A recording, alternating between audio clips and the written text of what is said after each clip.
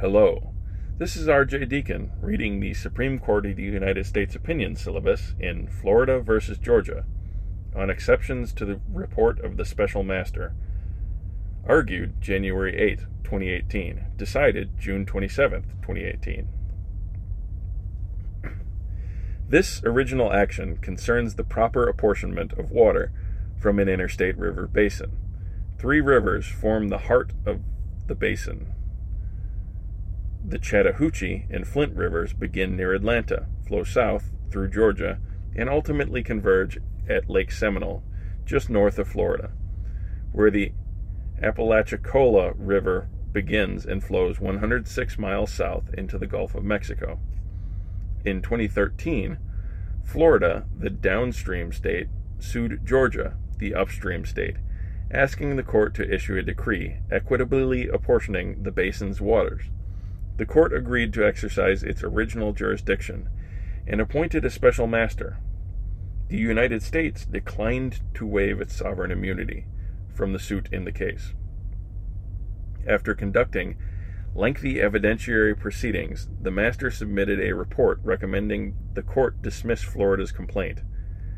That recommendation, the parties agree, turns on a single issue, namely, whether Florida met its initial burden in respect to redressability. The master concluded that Florida failed to make the requisite showing because it did not present clear and convincing evidence that its injuries could be redressed by a decree capping Georgia's upstream water consumption, if the decree does not also bind the Corps. Florida has filed exceptions to the master's report. The Supreme Court held the special master applied too strict a standard in concluding that Florida failed to meet its initial burden of demonstrating that the court can eventually fashion an effective, equitable decree. Whereas here, the court is asked to resolve an interstate water dispute raising questions beyond the interpretation of specific language of an interstate compact. The decree of equitable apportionment applies. In this realm, several related but more specific sets of principles guide the court's review. First, both Georgia and Florida possess an equal right to make a reasonable use of the water of the Flint River, United States versus Willow River Power.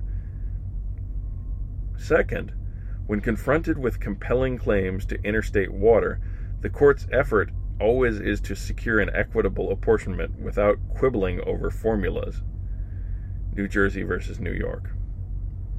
Third, in light of the sovereign status and equal dignity of states, a complaining state's burden is much greater than the burden ordinarily shouldered by a private party seeking an injunction. Connecticut versus Massachusetts. Among other things, it must demonstrate by clear and convincing evidence that it has suffered a threatened invasion of rights that is of serious magnitude. Washington versus Oregon. And to the extent the court addressed the initial burden a state bears in respect to redressability, the court has said that it should be clear that the complaining state has not merely some technical right, but also a right with corresponding benefit, as a precondition to any equitable apportionment. Kansas versus Colorado. An effort to shape a decree cannot be a vain thing. Foster versus Mansfield.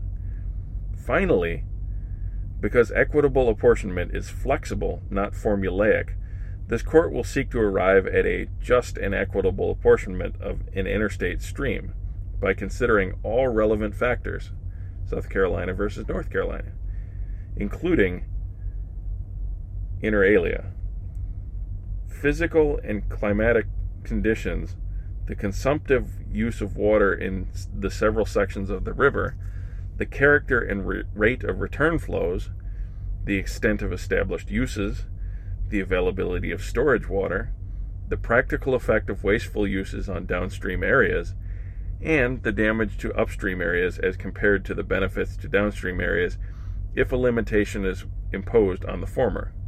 Colorado versus New Mexico. Because all relevant factors must be weighed, Extensive and specific factual findings are essential for the court to properly apply the doctrine of equitable apportionment. Nebraska versus Wyoming. The special master applied too strict a standard when he determined that the court would not be able to fashion an appropriate equitable degree. The master referred to this as a threshold showing, but it is threshold only in the sense that the master has not yet determined the key remedy-related matters, including the approximate amount of water that must flow into the Apalachicola River in order for Florida to receive a significant benefit from a cap on Georgia's use of the Flint River waters. Unless and until the special master makes the findings of fact necessary to determine the nature and scope of likely harm caused by the absence of water and the amount of additional water necessary to ameliorate that harm significantly, the complaining state should not have to prove with specificity the details of an eventually workable decree by clear and convincing evidence. Rather, the complaining state should have to show that, applying principles of flexibility and approximation, it is likely possible to fashion such a decree. To require clear and convincing evidence about the workability of a decree before the court or a special master has a view about the likely harms and likely amelioration is, at least in this case, to put the cart before the horse. The court reserves judgment as to the ultimate disposition of this case, addressing here only the narrow threshold question the master addressed below, namely, whether Florida has shown that its injuries can effectively be redressed by limiting Georgia's consumptive use of water from the basin without a decree binding the Corps. Florida has made a legally sufficient showing as to the possibility of fashioning an effective remedial decree. The report makes several key assumptions. First, the master assumed Florida has suffered harm as a result of decreased water flow into the Apalachicola River. Second, the master further assumed that Florida has shown that Georgia, contrary to equitable principles, has taken too much water from the Flint River. Third, the master assumed that Georgia's inequitable use of the water injured Florida. At this stage of the proceeding, and in light of these assumptions, Florida made a sufficient showing that the extra water that would result from its proposed consumption cap would both lead to increased stream flow in Florida's Apalachicola River and significantly redress the economic and ecological harm that Florida has alleged. In addition, the United States has made clear that the Corps will cooperate in helping to implement any determinations and obligations the court sets forth in a final decree in this case. While the Corps must take accountability of a variety of circumstances and statutory obligations when it allocates water, it cannot now be said that an effort to shape a decree here will prove a vain thing. Foster. Since the record indicates that if necessary and with the help of the United States, the special master and the parties, the court should be able to fashion a decree. Further findings, however, are needed on all of these evidentiary issues. Florida will be entitled to a decree only if it is shown that the benefits of the apportionment substantially outweigh the harm that might result. See Colorado.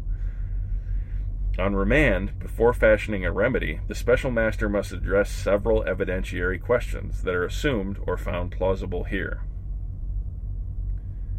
The case is remanded.